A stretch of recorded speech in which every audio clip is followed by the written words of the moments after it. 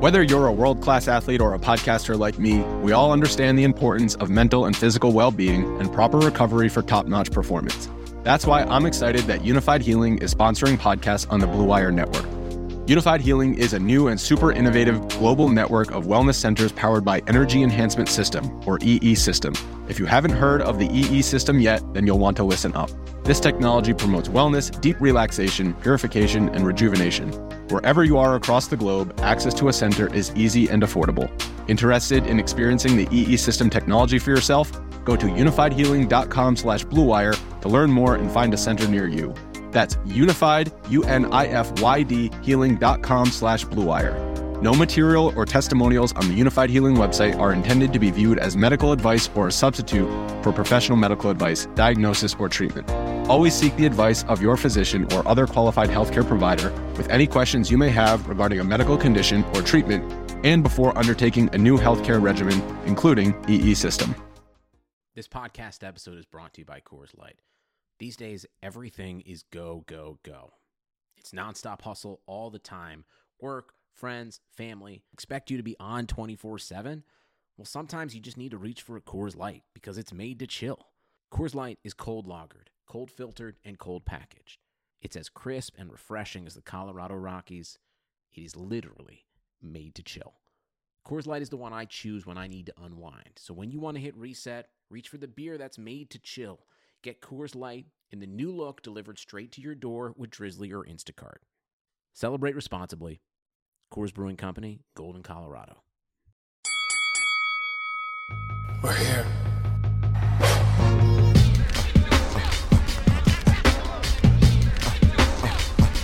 I wish I could give this feeling. I wish I could give this feeling.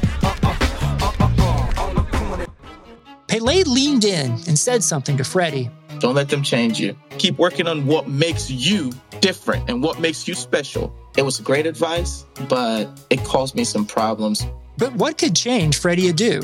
Soccer is going to explode, and it's going to be around this kid. We were the Beatles. Everywhere we went, it was the Freddie Show. And with that came the expectation, and with that came the pressure. New episodes of American Prodigy drop Tuesdays from Blue Wire Podcast. What up, everybody? Welcome to another episode of the Corner Podcast. Kel Dansby here with the old man Andreas Hale, and we are back with the final episode of this week. But next week, we're bringing you another 3 shows. It's so great to be back on this 3-show run. So this week, to round out the combat sports, we are talking about MMA on this episode. So we're talking UFC 256 that happens this weekend. We're talking about Dana White making cuts to the UFC roster and throwing a little bit of Bellator in there, sprinkling it in for good measure as well. But to start off, Dre, last show we talked about comedy, and rightfully so, some people came out my neck. Like, some people were on my head because I said that Adam Sandler was better than Will Ferrell. I have gone to the tape. I have reviewed the tape, and I have reversed the call. I went under the hood like I'm an NFL ref. I came out. The call has been reversed and confirmed Will Ferrell has the better movies. Yes, thank you. That's all I can say about that. Thank you. I watched Zoolander. Him as Ragazzi is just incredible. Dude, Hansel's so hot right now. Like, the man's got bars, man. This man's got amazing bars. He's got nothing but one-liners all the time. He's incredible. Yeah, that shit's funny. Even when he's not the star of the movie, he makes himself the star. So, I'll give it to you.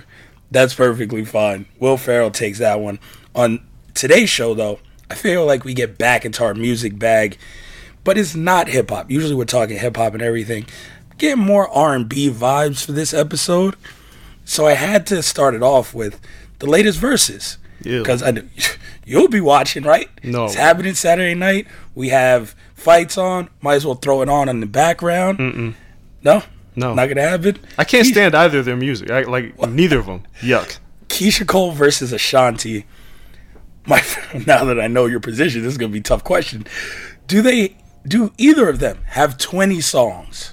Ashanti could play 20 guest spots and plus her songs. Yeah.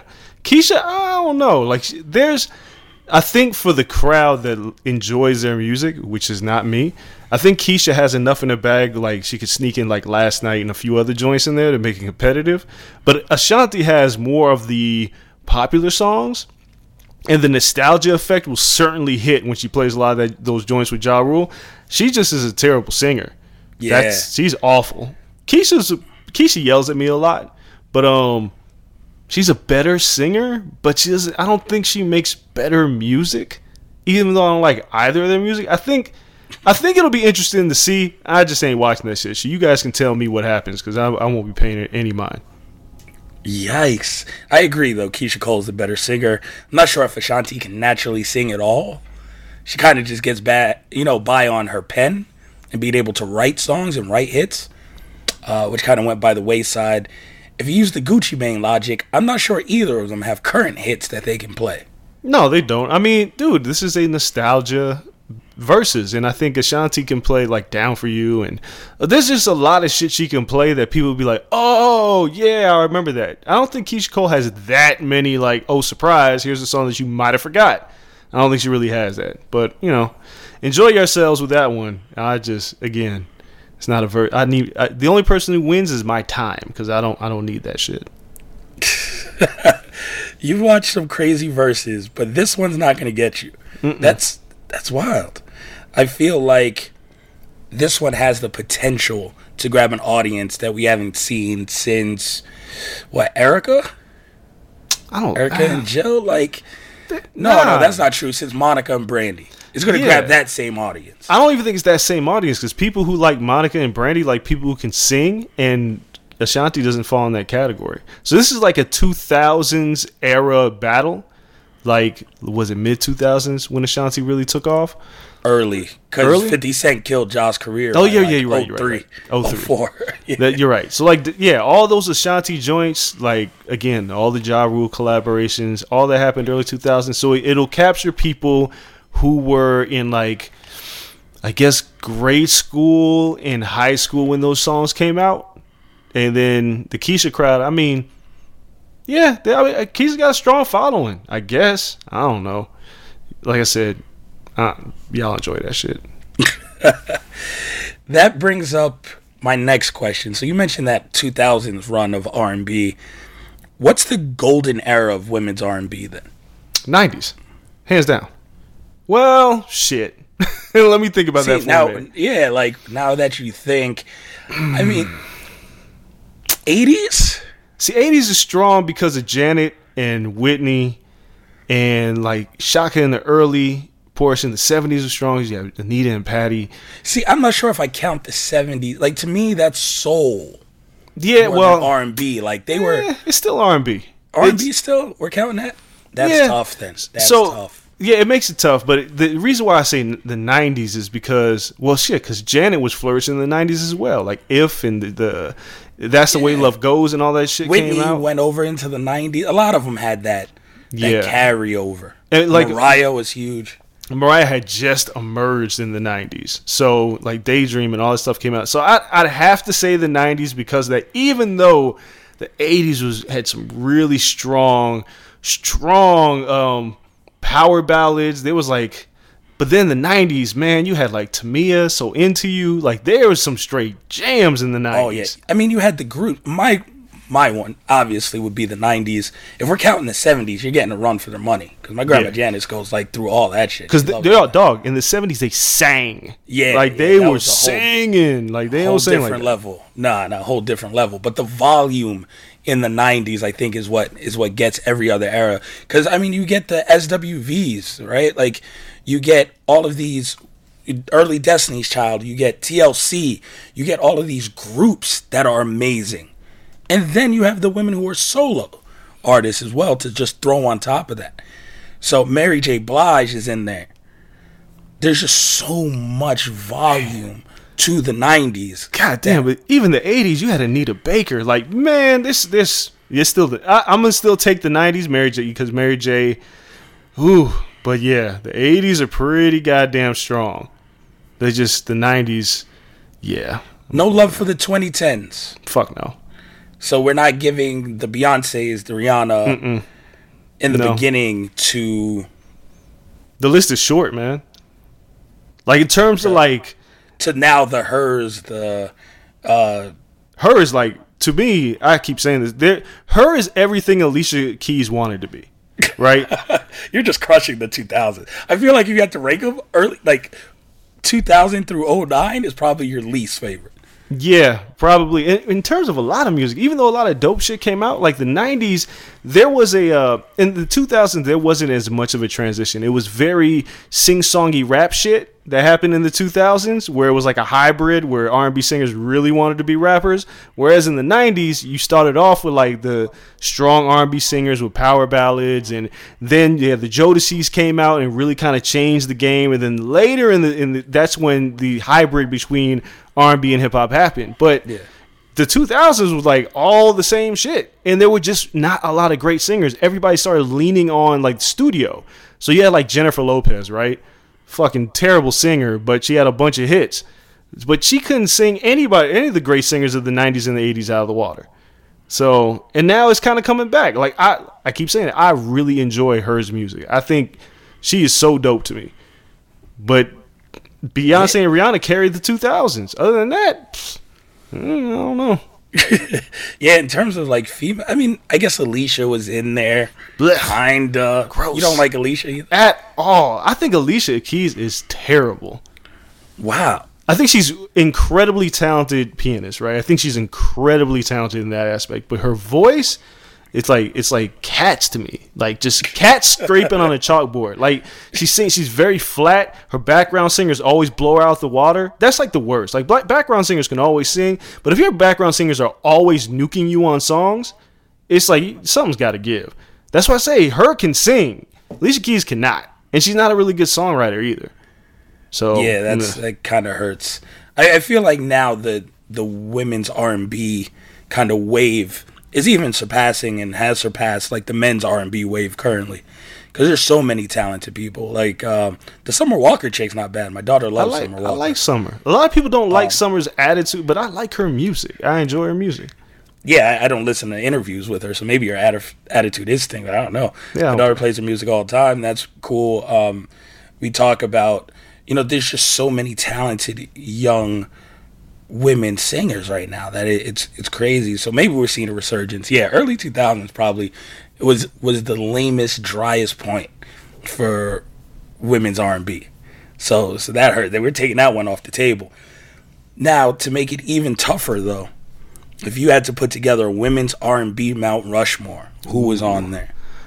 Ooh. And my list is blasphemous because I did not know we were counting the 70s. So off rip, do not judge me. I did not know the 70s were included. So you will not see Patty on my list. You will not see Anita. You will not see anything like that on my list.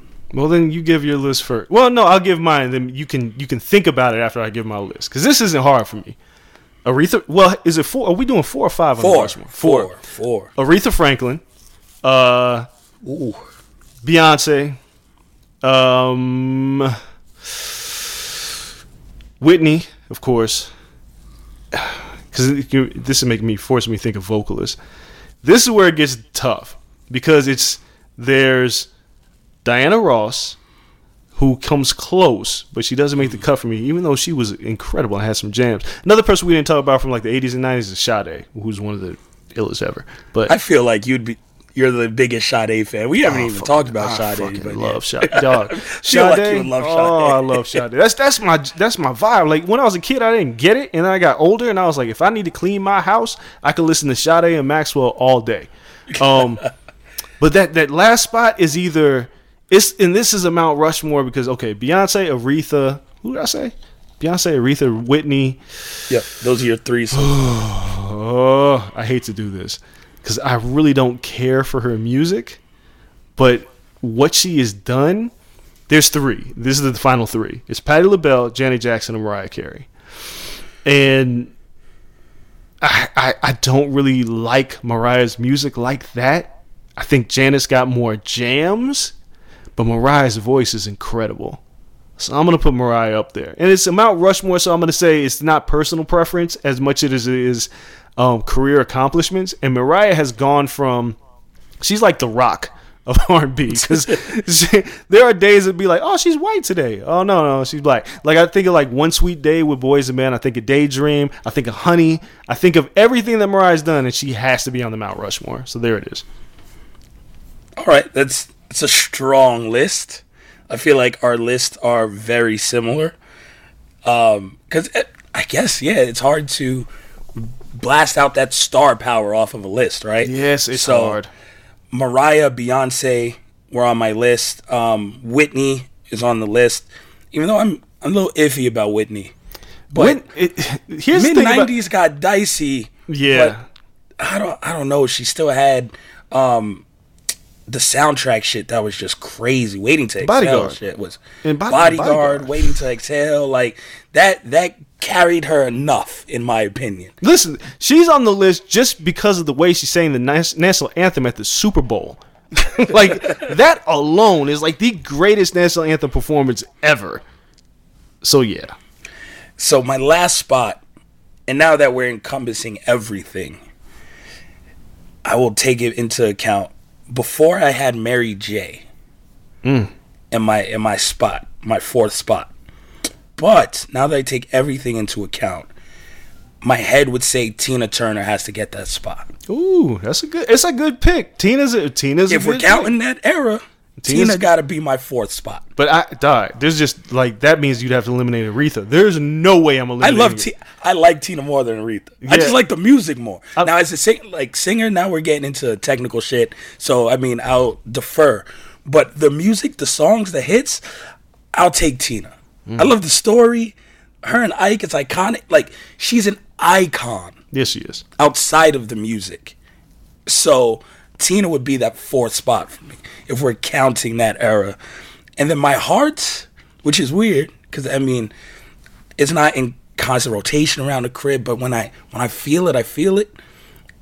I really, and this, I wouldn't put her in my Mount Rushmore, but just as a fan, I really love Jill Scott. Yeah, Jill. See, so contemporary, I love Jill Scott. Like, if someone put Erica in their Mount Rushmore, I wouldn't be mad either. It's like Sade. It's like one of those, like, this is a personal favorite that I wish I could sneak in there. To me, Janet isn't close to the Mount Rushmore necessarily. Ooh, I think she's close, because what she did, like, first of all, nobody could touch Janet performing wise, as far as women are concerned. In concert. I mean, Beyonce could. Outside of that. Yeah, outside of Beyonce. There was nobody. Like, Janet redefined what a concert experience was like. Yeah. So she's close on mine. The other person who's close on my list, and people are going to say, you didn't say her, Shaka Khan. Because, Shaka, I Feel For You. As a kid growing up, I used to listen to I Feel For You and Ain't Nobody all the time. But she just barely misses the mark. And again, I actually prefer Shaka's music over Mariah's.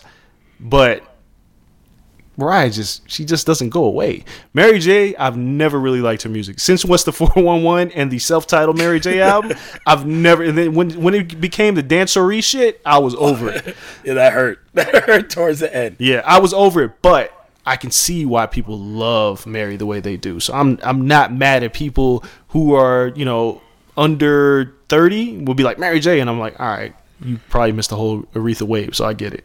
Yeah, if we took the 70s out, I guess in my last spot had to be Mary J versus Janet.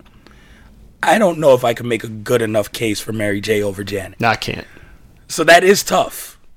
Mary J made my list, but Janet, to me, I don't know why Janet just didn't feel like she was there. But Janet, I guess, had hits all the way through late 90s. Dog, I mean, you go through the 80s. She had that Busta Rhymes shit in like 98, 99. I mean, the Velvet Rope album is really what puts her over for a lot of people, because she kept redefining herself. Like, she kept recreating who she was, but the performances would never change. The Jimmy Jam and Terry Lewis era of Janet, the Rhythm Nation, like that whole Rhythm Nation Janet, incredible. The Sexy Janet, when she became that version, incredible. That's the Way Love Goes, still one of my favorite woman R&B songs.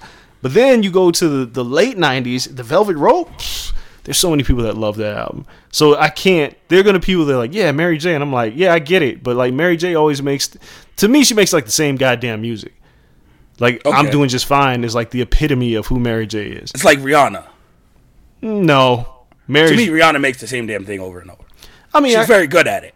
Yeah, well, I guess you could say that. But I think Mary's it's very, I'm a scorned woman and I'm going to be okay and fuck you. And that's like Mary J's music for her entire life. And I'm not mad at it because it works because, you know, there's people that need that music in their life.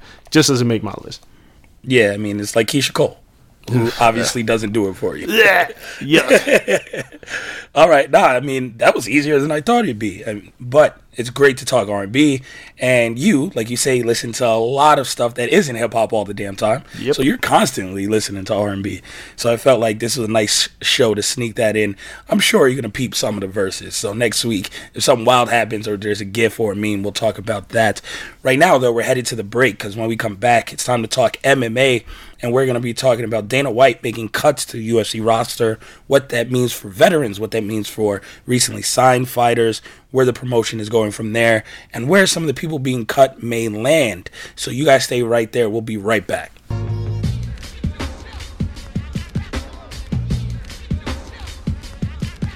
All right, we'll get back to the show in a second, but first, 2020 has already reshaped how we work, and it's almost over. Businesses across the globe are challenged to be their most efficient, which means every hire is critical, and Indeed is here to help. Indeed is the #1 job site in the world, with more total visits than any other job site, according to ComScore. Indeed helps you find quality candidates quickly, so you can focus on hiring the person you need to keep your business going. Unlike other sites, Indeed gives you full control and payment flexibility over your hiring. You only pay for what you need. You can pause your account at any time, and there are no long-term contracts.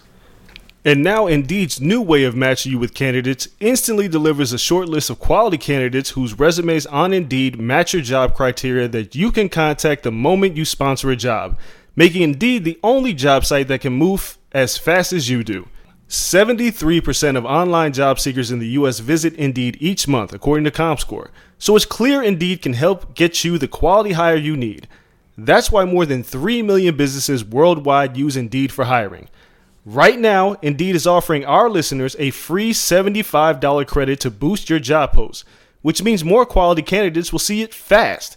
Try Indeed out with a free $75 credit at Indeed.com/BlueWire. This is their best offer available anywhere. Go right now to Indeed.com/BlueWire. Offer valid through December 31st. Terms and conditions apply.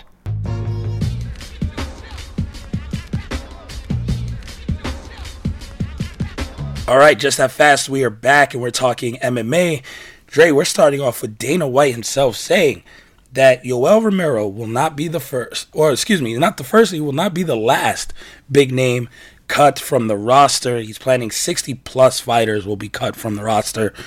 When you look at the roster, it has a lot of people on it. They have more people in the UFC currently than the entire NBA.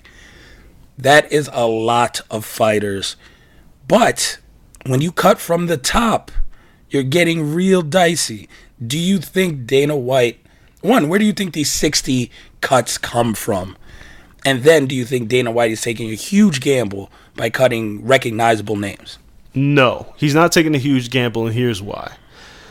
Because what Dana White has done consistently over the past year, and especially with this pandemic coming back, is he's continued to just book cards that are not particularly heavy on star power. He just put Alex Perez in the main event of a UFC pay-per-view, who won the Contender Series and is probably still on a 12-12 contract. So if you can do that and get away with it and cut your overhead, you can continue to do it by keeping your stars that you have now and then saying fuck off to all the guys who help build your brand. That's what Dana's kind of doing. He's pushing these fighters into retirement, and now he's just going to be like, well, I'm just going to release you. So, you know, one of the people I expect to be gone is like Alistair Overeem, because he makes more than a majority of the roster. He'll never compete for a title. He's done his time. Those guys, him, the Clay Guidas of the world, Matt Wyman just got cut. Diego Sanchez is probably going to be on the outs. Anybody who's been here long enough to see their pay bump because of their tenure with the company is out of here. So I get it. Tough. I don't necessarily agree with it, but I get it. No, I agree. I mean, you look at those guys I don't even know where what is it, Reebok still? money, whatever the fight kits are. I don't know where that goes, but I know the longer you're in the company, the bigger that bonus is. And it comes down to how much are you spending on these cards. When you look at in the pandemic with no fans, people are buying these cards, and the numbers haven't necessarily dropped when you have your stars on the card, no matter who's on the undercard. Like the days of super stacked cards, I think may be behind us. I think we're going to go to more of a boxing model. Not as drastic where, okay, it's just the main event, but I think you'll see like it's just the top 3 fights and everything else underneath are people looking for their place. It's not going to be like, you know, the number 2 flyweight versus the number 3 flyweight on the ESPN Plus card leading up to the fight, or the ESPN2 card. No, I think those days are done. Yeah, no, I think so. Just for the reasons that you mentioned. And for a lot of people, that what Dana has built is a brand where it's the 3 letters, UFC first, Dana White second, the fighters third. The big mistake in all this was Conor McGregor. He fucked up he turned over the apple cart. He came in and started doing what he wanted to do, and Dana was like, I can't let that shit happen again. I can't let the inmates run the asylum. And it sucks because this is why the fighters need to unionize, but this is why you're going to get fucking cut, because he's got control over this. And the brand, people watch UFC cards because they are entertaining. Even though the half of these fighters that you don't know, like you look at like Chaos Williams, for instance, who's just gone on this tear, or like Kevin Holland. These guys are on contender contracts. So why would I pay them the 6 figures that Alistair Overeem makes for 1 fight when I can squeeze them for 5 fights and they still don't touch Overeem for 1 fight? It's crazy, but that's what he's going to do. He's built that brand where it's not reliant on fighters' names, it's reliant on the UFC. Yeah, and as long as you can have mega fights or a star on, 1/3 of your fights every year, I think you'll be all right. Every 3 months, if you pop a big number and your overhead isn't crazy because you're not paying anyone, I think that's a business model that's sustainable. But as a fan, does that sour the hardcore traditional MMA fans that buy these fights? Because, listen, hardcore fans drive the UFC more than maybe any other sport. They'll buy this upcoming fight with Davis and Figueiredo, like on some wild shit out of habit. And they've been here since WEC, like Strikeforce, Pride. They've watched all that shit. They've seen stat cards. They've been used to this. Will that alienate them? Not really. I think the diehards are just going to be diehards because, as we mentioned before, the UFC just has this unique audience. Like, we don't rock with the majority of MMA fans. Like, their politics are different, their ideologies are different, so they're going to stick by the brand. Those of us who have been with the sport for a long time is like, man, there's too many fucking cards, right? Like, there's a hardcore base of us who've been watching UFC for like the last 10 to 15 years and went from quality to just a bunch of shows. And it might hurt a little bit, but if you lose 1 viewer, but you're saving like 6 figures for a fighter, for Dana, this is a easy exchange. So again, it sucks. You wish there was loyalty to some of these fighters, and there's gonna be. Cowboy Cerrone, he ain't going nowhere. Like, no matter what happens, he's there forever. Oh, but he's not cutting him. Yeah. Exactly. But some of the other fighters, you lose a few fights in a row, time to go. See you later. So yeah, the UFC will be fine for the time being. The only thing they have to be careful now is Israel Adesanya, because he is growing faster than I think they anticipated, and they're gonna have to reel him in before he becomes a problem. A problem what? Like in making too much money? No, problem like calling his shots and making decisions and doing, because him doing the Tyson Jones commentary was a revelation for a lot of people. They were like, oh, he can do this too? Like, Conor McGregor is a mistake because he began to call his shots and he tried to air out Dana. He was bigger than the brand. Adesanya is on that same course. He really has no loyalty to the UFC where he's like, they helped bail me out some shit. Like, he's not Daniel Cormier. Adesanya could be like, I ain't doing that shit. And he can blow their spot on social media. That's not what the UFC wants. They don't want somebody who can kind of rattle the cages and get the inmates upset. Adesanya seems like the type of guy that would say like a teammate or just somebody who's not making enough money, and he'll call it out on social media.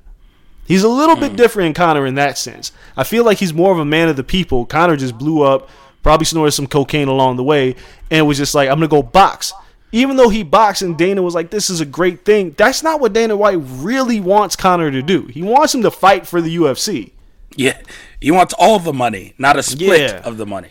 I think Adesanya's he can be. I wouldn't mind it because I want to see fighters take control of their own destinies. But Dana doesn't want to see a fighter become bigger than the UFC, and Adesanya's on his way. Yeah, that's tough. Again, though, I'm never counting, or I'm never just going to check off the box of the UFC is going to make a black man their biggest star. Right? Like, is that just me being pessimistic? Because it's hard for me to see that. It won't be up to them. See, what Adesanya is he's a guy who came in the Dana White title because he could fight. And then he moved really quick. And this is why the Conor McGregor comparisons happen. Similar to Conor, when they started giving him fights, and Adesanya was like, yeah, I'll take it. Yeah, I'll take it. Yeah, I'll take it. And then he just kept winning. That's what Conor did. Conor was like, all right, cool. Chad Mendes, fuck it. I'll fight you. Anybody who was there, they'll fight. But then a thing happens because they become champion. And then you're like, all right, cool. I'm happy. This is the guy who becomes champion. But then all the other opportunities outside the UFC open. Like, Adesanya is a guy who I could see, like, I'm trying to get me a Nike deal. And then be butting heads with the UFC. Like, he has a vision that's bigger than just fighting for Dana White. And that's what Dana doesn't want. He doesn't really want that to happen. So it's not even... So this is my point. Dana can't control how big of a star Adesanya is unless he tries to take fights away from him. But at the same time you do that, Adesanya starts barking on social media, makes him a bigger star. You don't want to make him a martyr. You don't want to do any of these things. So they have to figure this part out. If Adesanya goes out there and wrecks Jan in March, I think that's when it's scheduled for, and he becomes a dual champion, they're going to have a problem on their hands because he's going to demand a John Jones fight. He's not going to be for the bullshit. And he's already going to be like their biggest star, and Dana can't control it. Like, and then Adesanya can do things. Let's just say, hypothetically speaking, it's been very quiet for the past 4 or 5 months. Let's just say another issue of police brutality happens that's very mainstream. And Adesanya starts talking about this on a public level in direct defiance of who Dana White is and the things that he has done. That becomes a problem of ideologies. Dana don't want to see that shit. Adesanya basically saying, yeah, Black Lives Matter. I don't give a fuck what the UFC thinks. I'm black. This is what I'm doing. Dana, he can't control that. It's out of his hands now. Yeah, I mean, oddly enough, Dana controls when he's booked and how often he's booked. But if you have that amount of star power, and you be like, yo, I'm ready to fight, ain't shit Dana really can say. Like, he kind of has to put you in a fight. He does. If you're not injured, you know? Like, if you're not injured and you're ready to go, you kind of got to be able to fight. So, yeah, Dana is kind of caught between a rock and a hard place with his stars. To his credit, he only got like 3 or 4 of them. Yeah. He knows how to shut that shit down real quick. Yeah, you can manage everyone else because everyone else is in the position where they're not a superstar. They may be known, they get a little name, but they're not a superstar. Cowboy's not a superstar. No. They feel like they owe something to the UFC. Like, what Dana also knows is, unlike boxing, in MMA the turnover is so quick. You can be a champion and then all of a sudden you're washed. Chris Weidman beat Anderson Silva, the unbeatable Anderson Silva. Chris Weidman, I believe, without looking, is 2-5 in his last 7 fights. Yikes. Everything changes so quick. And Dana can rely on that. Like, you can be a star, but eventually you're going to fall off that pedestal and beg me for a job. Because it changes. There's nobody that's really that dominant for that long. And that brings us to the next half of this. We see Yoel Romero get cut, but who's next? Like, who's on that chopping block? Like, you got to win or you got to go. Chris Weidman is a name there for me. Yeah, Chris Weidman immediately. Weidman, like I said, all the OGs, Sanchez, Weidman, Guida. Tyron Woodley, I think. Yeah. Oh, fuck yeah. He can't wait to throw him out the door. You know, like, Dana can't wait. You lose one more. Yeah, he might be on that list of 60 already. Yeah, like that. It's all long tenured guys. Andrei Arlovsky is a guy who can probably go. I'm trying to think of who else there is. I mean, in the women's division, we've seen a couple cut already, but I feel like they're not making the bulk of the money yet. Nah, the women's division is so new that a lot of them can stick around. It wouldn't be, I can't see. Angie's not going to get cut. No. Even though Angie's record says she's like 2-5 in her last 7. But 2 of those could have went the other way. 2 or 3 of them, she got screwed. It's not record; it's how much they are making. So another person who I could see getting cut if they lose their next fight, Jose Aldo. Ooh, he makes a lot of money. He does make a lot of money. I'd be surprised if they let him go. But one, it's kind of like the Vince McMahon shit. I didn't make you. Right? It's kind of like Vince McMahon, like when he looks at WCW guys or TNA guys, you're not really mine, so it's okay if you go. Yep. Right? So if Yoel Romero is gone, Jose Aldo, if he loses his next fight, see ya. Gone. Yeah. It's crazy to think that a lot of these names, but that turnover has to happen eventually. And it's something we've kind of been clamoring for in the WWE. Like, yo, stop parading the Big Show out every now and then. Like, we don't have to see these older acts come through and take spots from the younger guys. Like, Sheamus is great and all, and he has a good physique and all this stuff. But listen, he had his day. He's had 15 years of a run. Let's see what some of these new guys can do. So I feel like the UFC going with that model, you get the guys who's just hit the scene crazy. Kamaev just went crazy. You get that because you're giving these people opportunities. I disagree because in the WWE, you have segments and you have spots for your champions and you write who these guys are. You pick them. The UFC, you can kind of pick who you want to win, but then the fights have to play out. Yeah. So it's like you can get somebody like a Rafael Nadal, for instance, and think he's going to be great, and then he loses, and you're like, oh, fuck. In the WWE, if you end up kind of being trash, you can kind of mask it. Like, think about it. Goldberg, right? Like, which we'll talk about. Like, he might be in a match with Roman Reigns again because that's the way they want to do it. This has nothing to do with how talented you are. It's just what they feel like writing. It's not really the same. So, there's some people that I don't necessarily want to see shoved into retirement. Like, Shogun Rua, he's another guy on the way out. He lost to Paul Craig, so it's like, well, you want to see him go, but I don't want to see a bunch of guys like not employed, right? Even though they could go to Bellator or Bellator can only sign so many fighters. Yeah, you can go to one. Yeah, there's places. There's PFL. There's places you can go, but they've done so much for the UFC, right? Like, they've done so much to bring eyeballs to the sport. And to be unceremoniously just cut down for a guy who's, again, making a 12-12, that sucks. Yeah, but I mean, it's one of those things like, if you're not going to walk away yourself, we kind of got to kick you out of this damn door. We got to throw you out like Jazz on The Fresh Prince. Because a lot of them, BJ Penn, will continue fighting if you let him. I think Uriah Faber is still under contract. Yeah. I mean, that's true. Like, this is a rare sport where those vets don't know when to go. Like Anderson, come on, sir. It was your time to go. Yeah, you kind of had to cut him. Well, see, it's interesting because it depends on what you want to do with these guys. So if you take a guy like Anderson Silva, no, he's never going to be champion again. But he's still got name recognition. But the UFC's managed to put UFC over any fighters. So, like, Anderson could fight entertaining fights with guys in the lower 10 to 15 range, right? The unranked 10 to 15 range. You could do that, but the UFC doesn't want to pay Anderson that kind of money to have those fights if he's not going to be competing for a title. So it's a double-edged sword. I just don't want to see these guys poor because they didn't make a lot of money to begin with. It sounds good, but once your career is over, like, what are you going to do? Drive a cab? Like, what's your job? You can train, but there ain't a lot of money in that. You could be like Mike Brown, who's a great trainer, but I'm sure he's not making a ton of money. All these guys can't train fighters. What are they going to do? Yep. Yeah, that's the question. You're going to see an influx of people where it's like, yo, you've been fighting for 23 years. What else do you got? Not everyone can go to commentary and be good. No, everybody's not Paul Felder, who's incredible.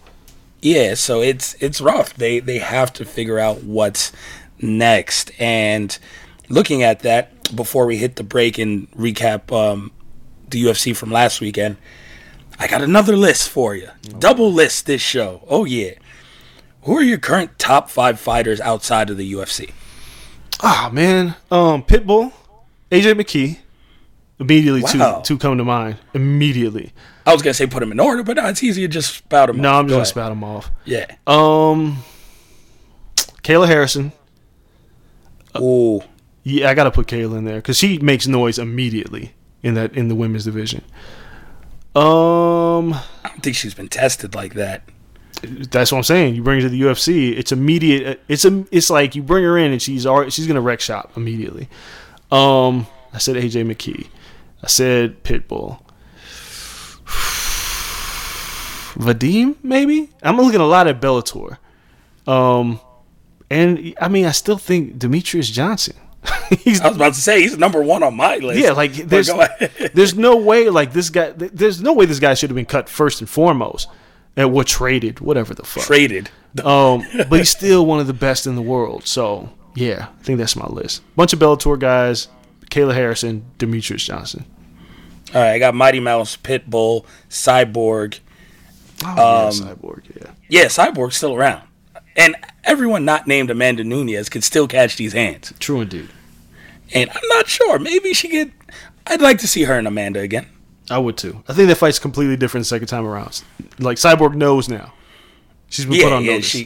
She can prepare for the power. Like she felt the power. She got a taste of it. She won't go in there reckless, just thinking like, yo, I can throw hands. Got to have some type of a game plan.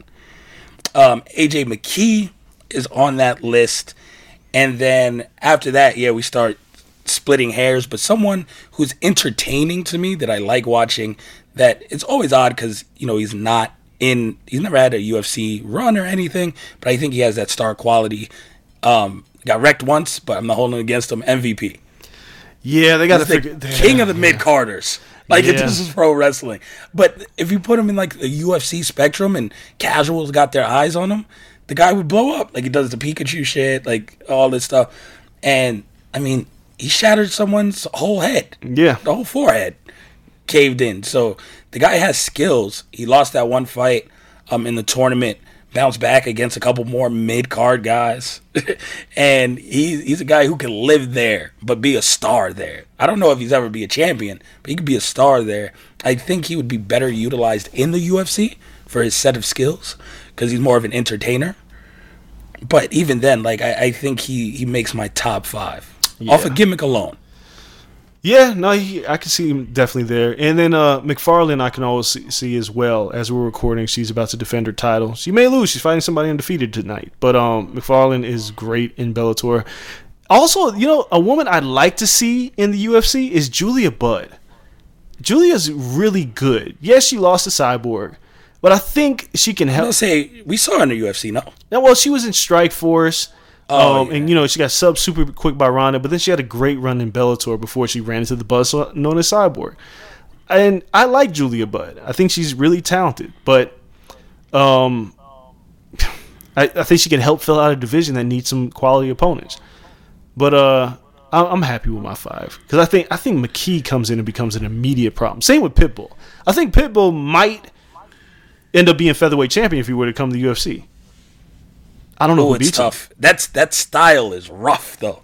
That style is a lot like Gaethje, where it is kill or be killed. Yeah, but there's a lot of killers. He's so technically sound, man. Like he's so technically sound with his striking, and it's like, and the ground game's incredible, and he's been virtually untouchable lately. So it's like, and there's been some turnover. Like I would love to see Pitbull versus Max Holloway. That's such a clash of styles. Like, that is the fight for me. Even though Max isn't champion right now. Granted, I thought he won the last fight. A lot of people. To win his belt back. But he's not the champion currently. But that's a stylistic fight that I think is just amazing. Yeah. I mean, we'd love to see it. As on our pro wrestling show, we'll get to talk about Kenny Omega appearing on Impact and possibly cross-promoting. I wish the UFC would open their doors for these occasional, like, WrestleMania big event super fights. Yep. And just co-promote like one show, a best of both worlds type shit where we can see these fights one time for some like ridiculous trophy that the promotion gets to take home. I'd love to see Pitbull versus Max Holloway. What's Pitbull's second title? Wait, he's 145 and 155? Yeah. Okay. I was wondering that because there's matchups even outside of that I would love to see. Like, it's weird because he's a little bit bigger, but him versus DJ is a matchup we could see if DJ wanted to test himself at 135. DJ don't want to go 135 again. He's too small. He's at 135 now. Yeah, but he's still versus the elite of the elite. Yeah, he'd have to go to 145. Yeah, he's too small. Like, he's too small for that shit. Him versus Pitbull would be one hell of a fight. Pitbull might fuck him up because he's too small. Dare to be great. I agree. That's just not a matchup that I would immediately put down. Like, I'd like to see McKee versus just about anybody in the UFC. Yeah, that's fair. Who wins, Triple C or Pitbull? That's more oomph to that match. Yeah, I'm gonna take Pitbull. Yeah, I am. I am gonna take Pitbull. Wow, those hands are heavy, man. And as great as Cejudo has been, like, he beat Marlon Moraes because he kind of just wore him down, right? And he beat Dominic Cruz. Dominic Cruz a little bit longer in the tooth, hadn't really, done a. But then Pitbull is like right in the middle of his stride. Like, I don't think he's on the back end of anything. And I think if he catches Cejudo fucking around trying to shoot for a takedown, he just destroys him. I don't think Pitbull is one of the better finishers in all of MMA. If he gets you in trouble, he's taking you out. And I think he gets Cejudo in trouble. Hell of a fight, though. Could go the other way, but I'd like to see it. Yeah, we always pick against Cejudo. This asshole wins. Yeah, no. It's amazing. I love it. It fits into the gimmick so well. All right, we're going to take one more break. When we come back, we're going to wrap this up by talking UFC. We have a card to recap from last weekend, and we have to preview the upcoming UFC pay-per-view, UFC 256. So stay right there. We'll be right back.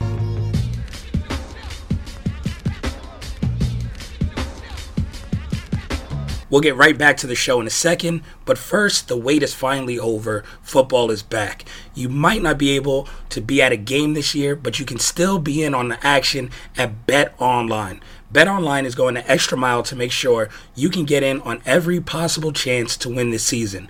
From game spreads to totals to teams, player, and coaching props, BetOnline gives you more options to wager than anywhere else. You can get in on their season opening bonuses today and start off wagering on wins, divisions, and championship futures all day, every day. Head to BetOnline today and take advantage of all the great sign-up bonuses. Don't forget to use code BlueWire at betonline.ag. That's BlueWire, all one word. BetOnline, your online sportsbook experts.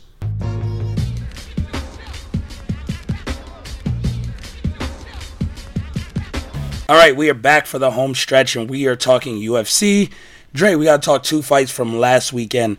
One being Jamal Hill coming through, continuing his run. Another guy off of the Contender Series, just putting it on OSP. Yeah. And this is that new blood we need in the light heavyweight division. Yeah, I mean, I don't think he's there yet. I think OSP, like, looking at that fight, OSP looked okay early. He was hurting him to the leg. He did a lot of damage to Jamal Hill's leg early. But then Jamal just caught him. Got heavy hands, man. And that's always going to be a great equalizer for, like, the lower end of the light heavyweight division. And it'll be good to watch him go up. But, I'm not even going to say the top is all that talented, even though Dominic Reyes, strangely enough, as good as he should have been, he should be champ, but he's not. But he'll be intriguing to watch in the division. I think he may lose another fight or two, but he'll be fun to watch. OSP might be on that list of people about to get cut. What's crazy? Think about that. He went the distance with John Jones. Yo, yeah, not too long ago. Not 3 years, maybe? Yeah, he went the distance with John Jones, but he's been here for a while.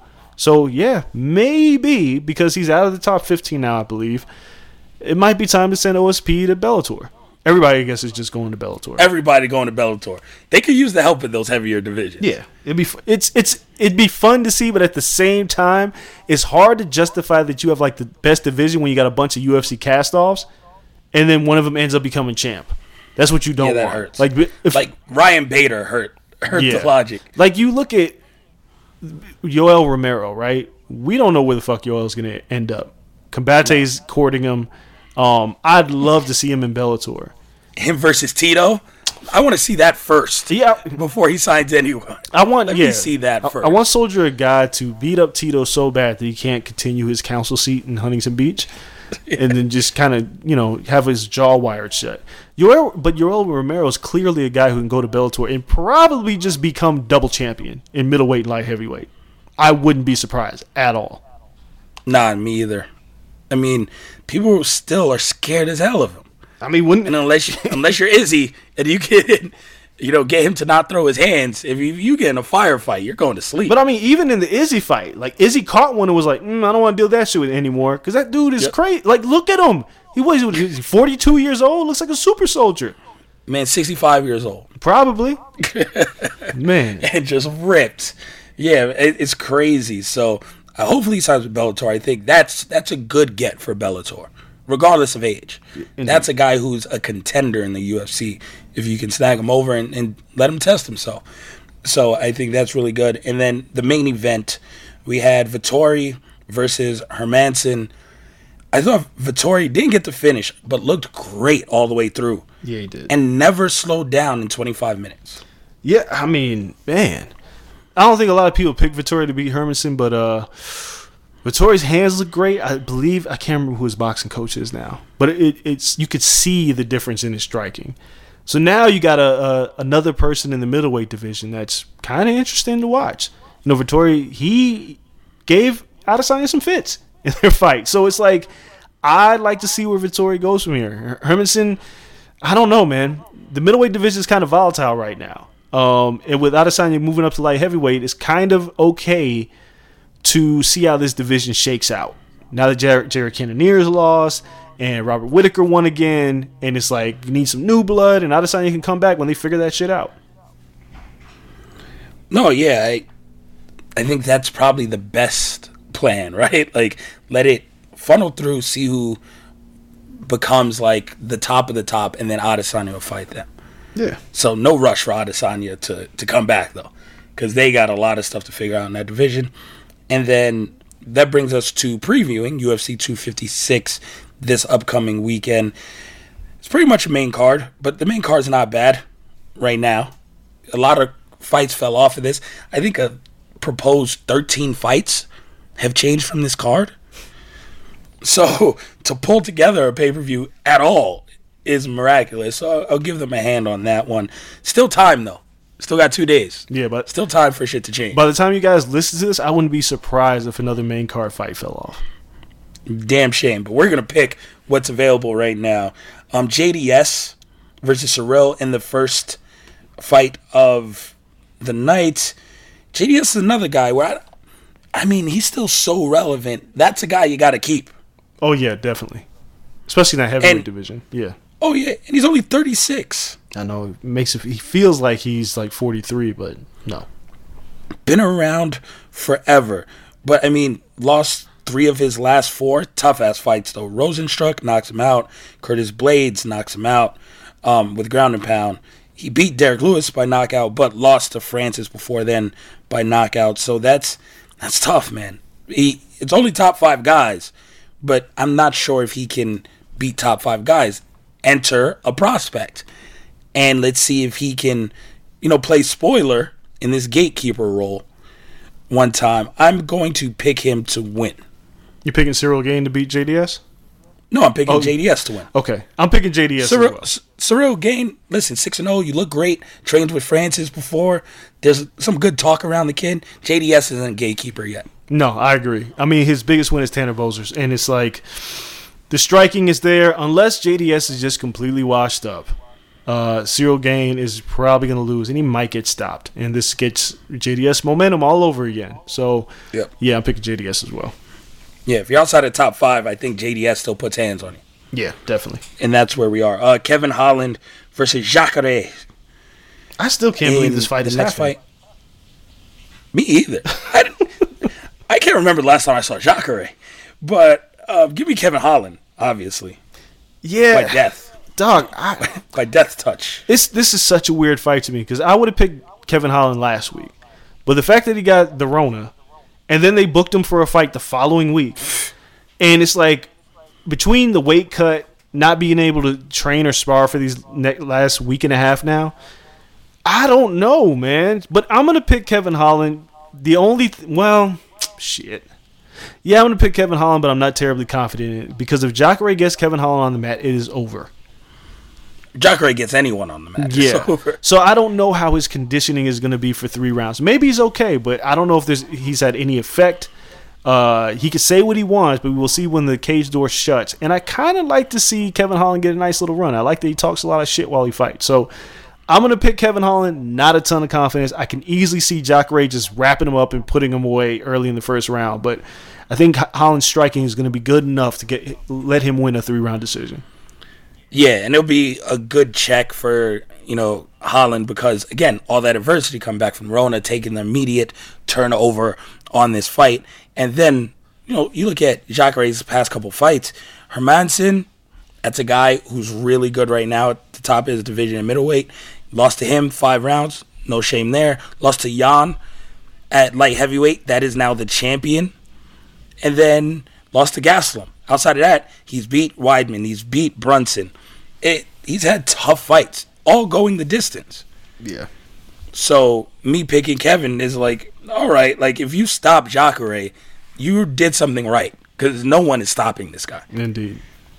Next up, Mackenzie Dern versus Verna. I hate Jandiroba. Jandiroba, thank you. Verna Jandiroba versus Mackenzie Dern. Mackenzie Dern highlight show. Mackenzie Dern tries to snatch a limb off and give me a 2nd round sub. I really like this fight. Jandiroba's no slouch on the ground. She's actually really fucking good. But Mackenzie Dern is world class. Yeah, so it'll be fun to watch this as it. What'll probably end up happening is they'll end up striking for a majority. The whole time. Yeah, that's what will probably end up happening. But if this fight were to hit the mat and to watch, like Mackenzie Dern, what she does so well is she seamlessly transitions from point of submission to control. And then she kind of manipulates. She knows how to manipulate. Like, she does everything right. But Jandiroba's done the same thing. She rolled Felice Herrig in her last fight extremely quick. But again, Felice Herrig is not, Mackenzie Dern. So I'm going to pick Dern here. I think this could be fun. Even if it turns into a striking match, that'll be fun. I kind of figure that Dern's going to want to show off her striking. And Jandiroba is not going to be interested in going to the mat with her. So we're going to get a striking match. Okay. So, yeah, Mackenzie Dern by decision might be a good betting play if you guys are listening out there. And then co-main event, Tony Ferguson versus Charles Oliveira.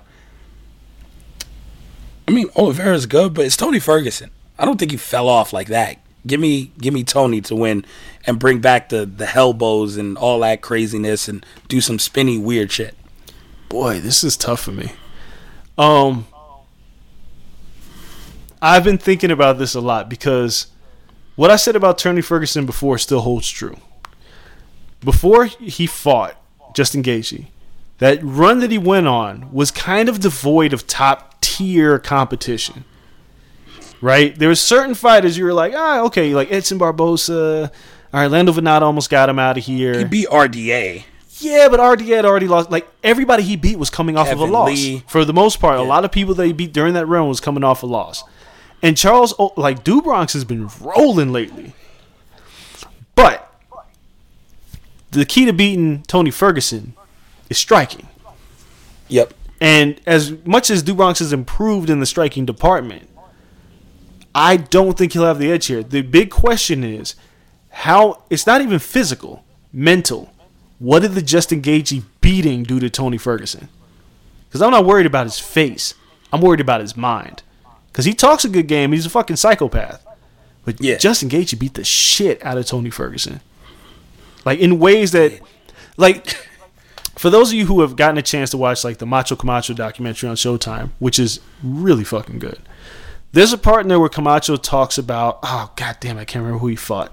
But he got hit and he got hurt for the first time in his career. And Camacho went to his locker room and said, I didn't like that.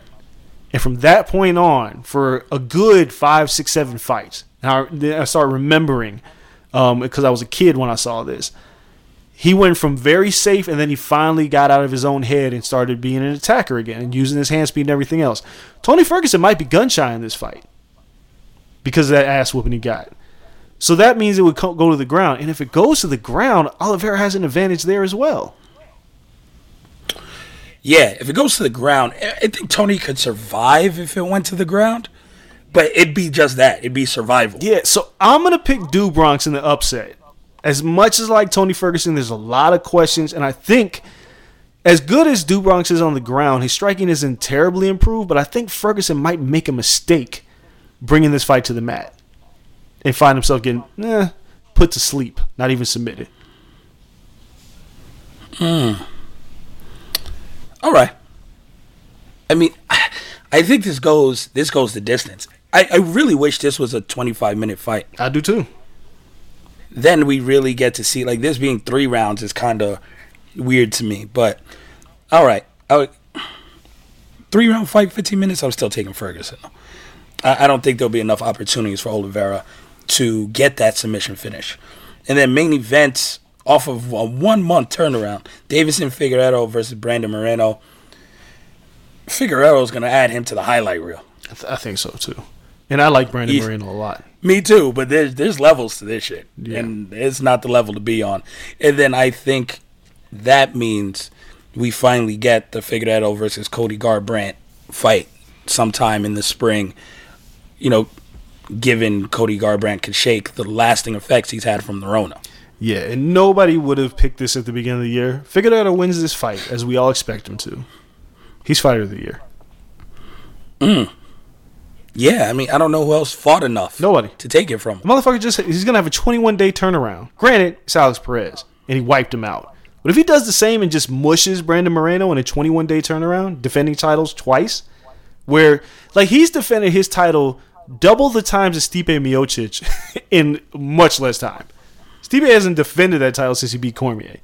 And here comes Figueiredo beating Benavidez, thumping Benavidez, thumping Alex Perez, and then what I expect, he's going to finish Brandon Moreno, because Brandon's been talking a lot of shit, too. This is your fight of the year, folks. Nobody would have ever predicted that a flyweight in a division that we thought was going to be shut down will now produce the fighter of the year. Yeah, I agree.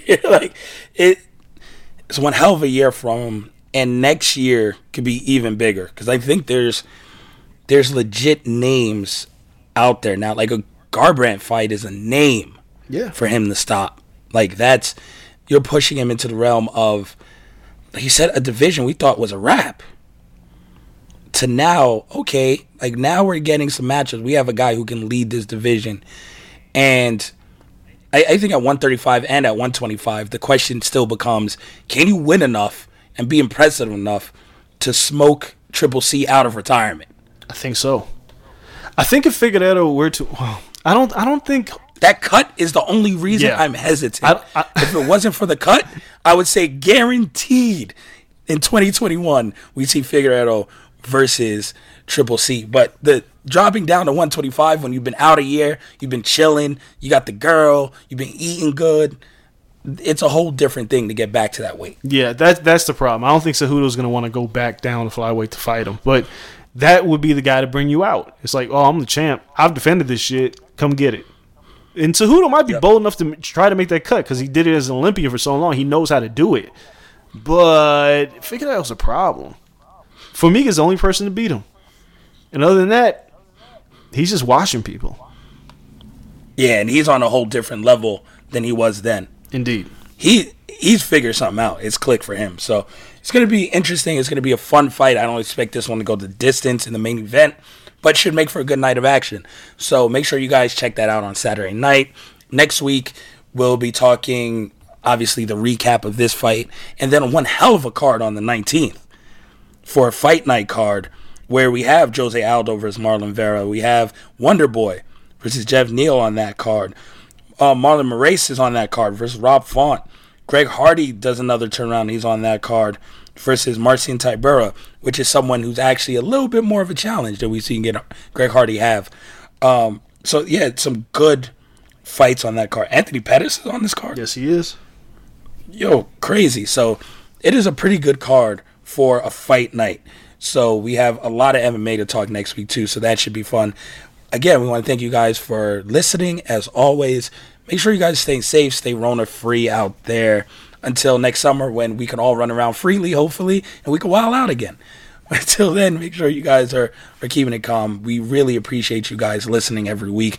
You can follow us on social media at Corner Podcast _ on Twitter, at Corner Club for Life on Instagram. You can follow me at Kel Dansby, him at Andreas Hale on all platforms. Shout out to Blue Wire, the network. As always, shout out to all of our sponsors. Make sure you guys check out our other show, Wrestling with Stereotypes, on adfreeshows.com. Great interviews there. Shane Taylor was great this past episode. We have another one coming at you in a couple of weeks that were really, really good that you guys don't want to miss either. We're rolling with that show, so make sure you guys check that out, adfreeshows.com, and support the brand, support all the people there. Until next time, though, this was fun. We're out. Peace.